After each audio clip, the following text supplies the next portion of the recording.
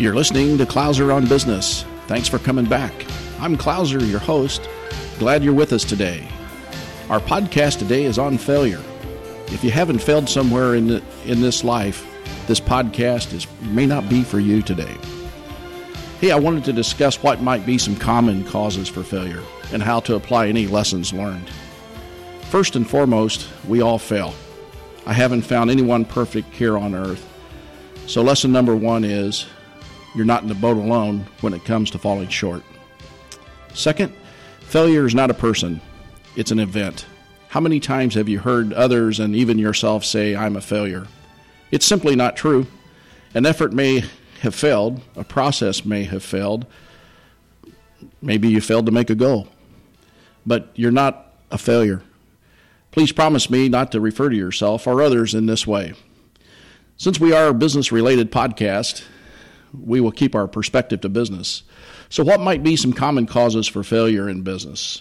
Broad question, but here are a few. Number one, failure to plan properly. Someone has said people don't plan to fail, they fail to plan. How true is that? I've shared many times how important a business plan or a strategic plan is to have for clarification and guidance. Maybe you didn't follow a predetermined process. Maybe someone thought taking a shortcut would be more prudent than following an SOP or standard operating procedure on the matter, and overlooked a critical step in the way. Stop and think. Why do pilots on an aircraft have a pre-flight checklist? Think something has gone wrong in previous flights that may have caused them for airlines to require pilots to go through a checklist so we don't overlook things? Probably so. Lack of knowledge. Person doesn't possess the know-how with the process or the job, or maybe just doesn't have the educational requirements that it takes to perform the task. All required tools are not in place. Being properly equipped to do one's job or task is very important. Maybe it's a new process. Maybe it's an unproven process. Maybe you're going into some territory that you're unfamiliar with. This most likely will lead to failure as well. Not always, but probably so, especially when outcomes aren't really able to be predicted because it is a new process. And then lastly, not following or adhering to a law, statute, or reporting standards.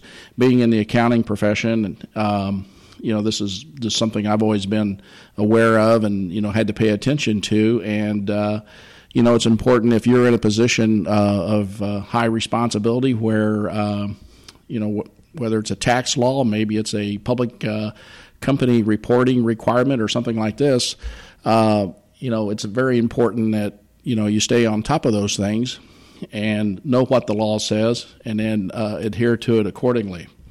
So how can we analyze our failures and draw some positives and make some progress here?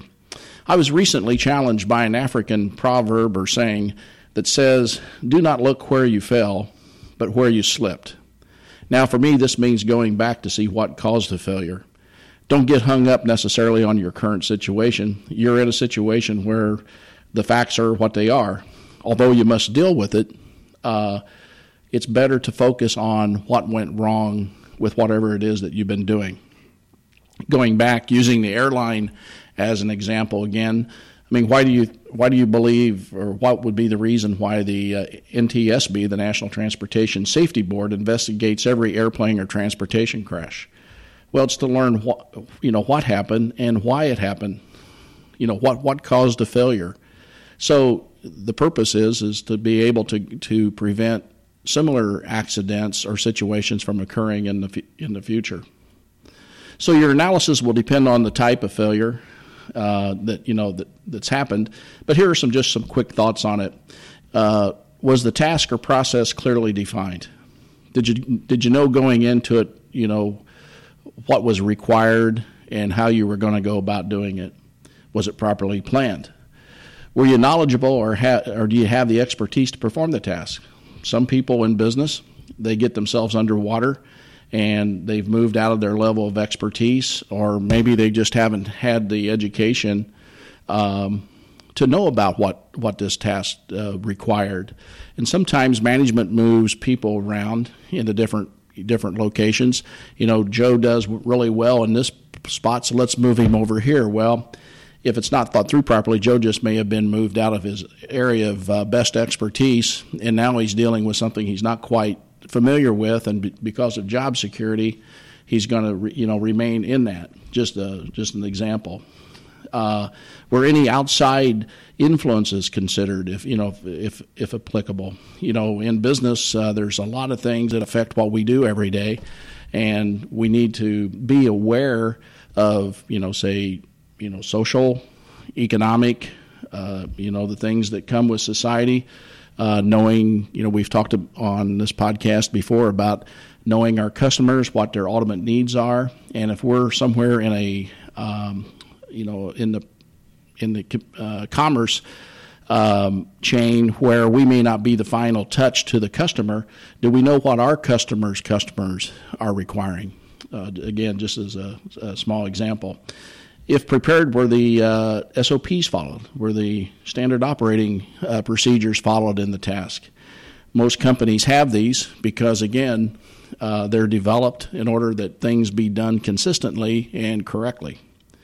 And where applicable, were proper authoritative processes adhered to, back to, taxes maybe, governmental agency requirements for how, you operate in the industry that you operate in, accounting and finance, where, if you're in accounting and doing financial statements, for instance, are you, following, GAAP or GAS on audits? These things are all important, and these agencies, they codify things in order for things to be done correctly and also to be done according to standards set by these people. Hey, well, short podcast today, but the Clouser coda for the day is failure is almost as certain as is the sun coming up in the eastern sky. But how you learn from it is the key. And remember, failure is not a person, it's an event, and you're not a failure.